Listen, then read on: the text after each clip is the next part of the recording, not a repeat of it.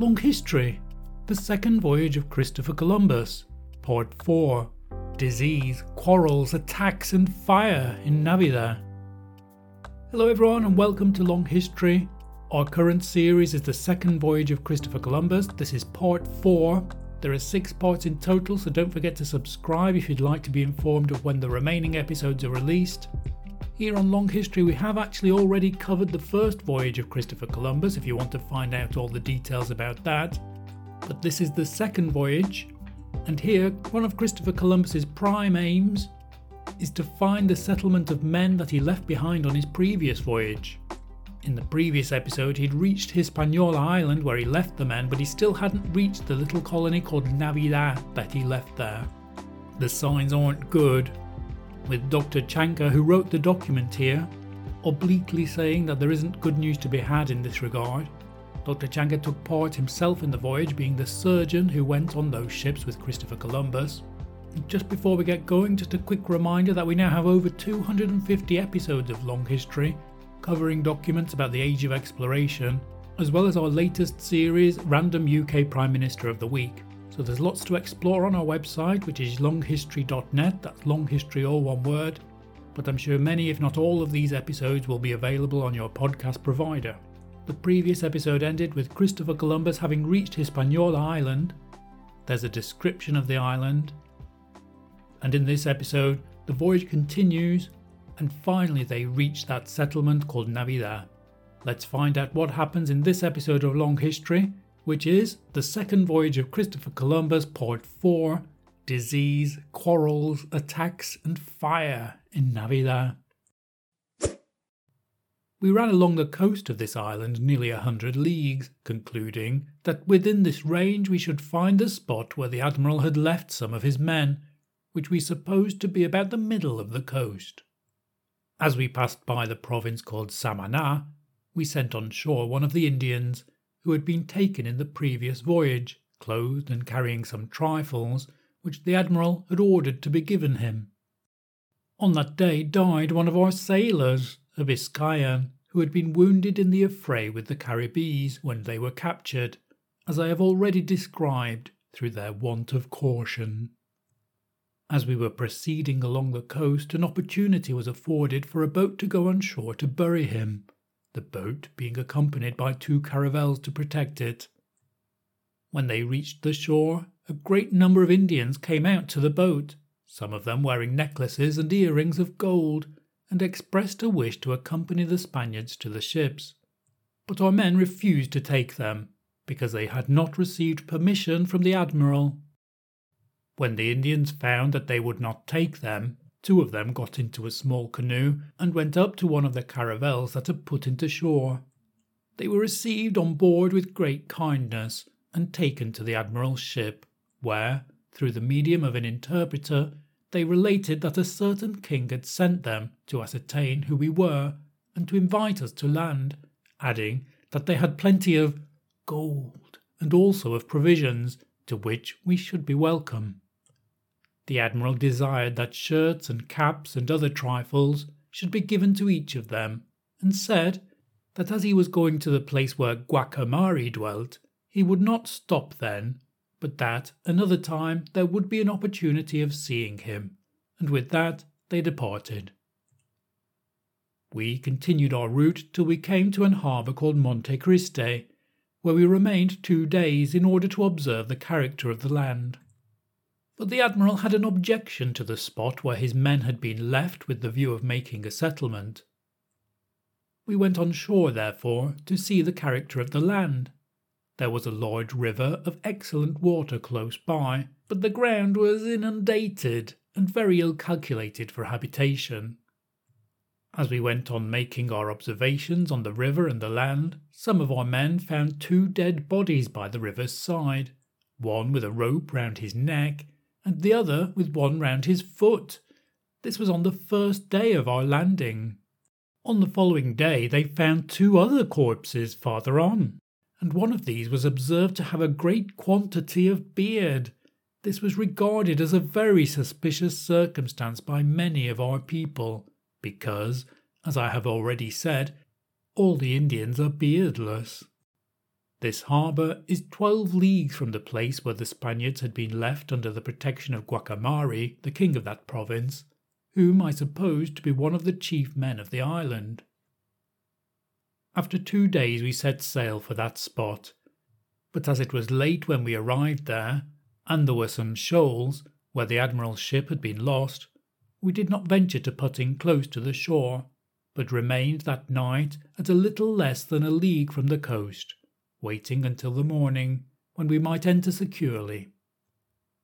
On that evening a canoe, containing 5 or 6 Indians, came out at considerable distance from where we were, and approached us with great celerity.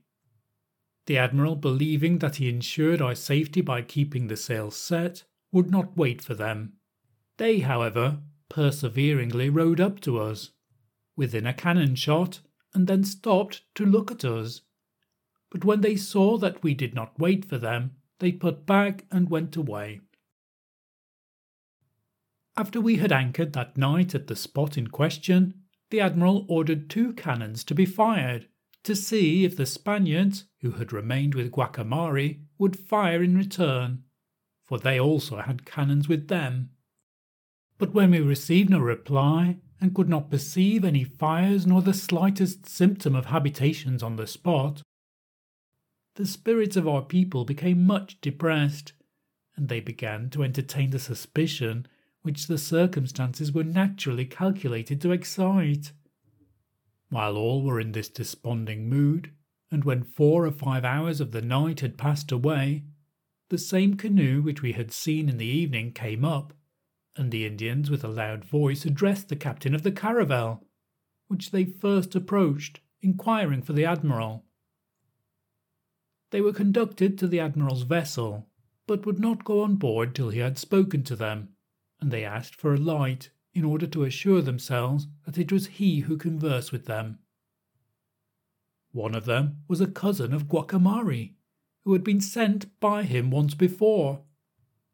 It appeared that after they had turned back the previous evening, they had been charged by Guacamari with 2 masks of gold as a present, one for the admiral, the other for a captain who had accompanied him on the former voyage. They remained on board for 3 hours, talking with the admiral in the presence of all of us, he showing much pleasure in their conversation, and inquiring respecting the welfare of the Spaniards whom he had left behind. Guacamari's cousin replied that those who remained were all well, but that some of them had died of disease, and others had been killed in quarrels that had arisen amongst them, and that Guacamari was at some distance lying ill of a wound in his leg, which was the occasion of his not appearing, but that he would come on the next day. He said also that 2 kings named Caonabo and Maireni had come to fight with him, and that they had burned the village. The Indians then departed, saying they would return on the following day with the said Guacamari, and left us consoled for that night. On the morning of the next day we were expecting that Guacamari would come, and in the meantime some of our men landed by command of the admiral, and went to the spot where the Spaniards had formerly been. They found the building which they had inhabited, and which they had in some degree fortified with a palisade, burnt and levelled with the ground. They found also some cloaks and clothing which the Indians had brought to throw upon the house. They observed too that the Indians who were seen near the spot looked very shy, and dared not approach, but on the contrary fled from them. This appeared strange to us, for the admiral had told us that in the former voyage when he arrived at this place, so many came in canoes to see us that there was no keeping them off. And as we now saw that they were suspicious of us, it gave us a very unfavourable impression. We threw trifles such as hawk bells and beads towards them in order to conciliate them, but only 4, a relation of Guacamari's and 3 others, took courage to enter the boat, and were rowed on board. When they were asked concerning the Spaniards, they replied that all of them were dead. We had been told this already by one of the Indians whom we had brought from Spain, and who had conversed with the 2 Indians that on the former occasion came on board with their canoe, but we had not believed it. Guacamari's kinsman was asked who had killed them. He replied that the king of Caonabo and King Maireni had made an attack upon them and burnt the buildings on the spot, that many were wounded in the affray, and among them Guacamari, who had received a wound in his thigh and had retired to some distance. He also stated that he wished to go and fetch him, upon which some trifles were given to him, and he took his departure for the place of Guacamari's abode. All that day we remained in expectation of them, and when we saw that they did not come, many suspected that the Indians who had been on board the night before had been drowned, for they had had wine given to them 2 or 3 times, and they had come in a small canoe that might be easily upset. The next morning the Admiral went on shore, taking some of us with him. We went to the spot where the settlement had been, and found it utterly destroyed by fire, and the clothes of the Spaniards lying about upon the grass. But on that occasion we saw no dead body. There were many different opinions amongst us, some suspecting that Guacamari himself was concerned in the betrayal and death of the Christians. Others thought not, because his own residence was burnt, so that it remained a very doubtful question. The Admiral ordered all the ground which had been occupied by the fortifications of the Spaniards to be searched, for he had left orders with them to bury all the gold that they might get. While this was being done, the Admiral wished to examine a spot at about a league's distance, which seemed to be suitable for building a town, for it was already time to do so.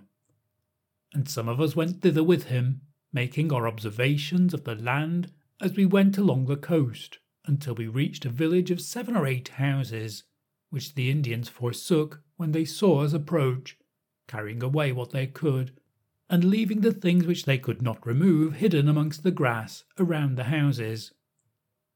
These people are so like beasts that they have not even the sense to select a fitting place to live in. Those who dwell on the shore build for themselves the most miserable hovels that can be imagined, and all the houses are so covered with grass and dampness that I am amazed at the way they live.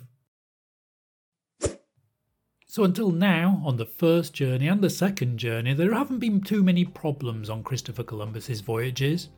That is, of course, if you're looking from a Spanish point of view. The Spanish until now had been used to being the dominant force in any area where they arrived, and so there's something of a shock in this episode when they finally arrive at this place called Navidad and find that it's been completely destroyed. What happened to the men left behind in Navidad? Columbus and his men can only speculate, as the local men give them a plausible but not necessarily 100% believable reason why all the men have disappeared. In the next episode, we find out more. Thank you for listening, everyone. I hope you've enjoyed this episode, and please do give it a like if you have. Please share it with any like-minded people who might be interested. This is history from the source, so these are some of the very few eyewitness documents we have about the events that Columbus took part in. If you like this, don't forget there's lots more to explore on Long History, and if all our episodes aren't available on your podcast provider, don't forget that they'll be on longhistory.net. Thank you for listening, everyone. This was The Second Voyage of Christopher Columbus, Part 4, Disease, Quarrels, Attacks and Fire in Navidad. Goodbye.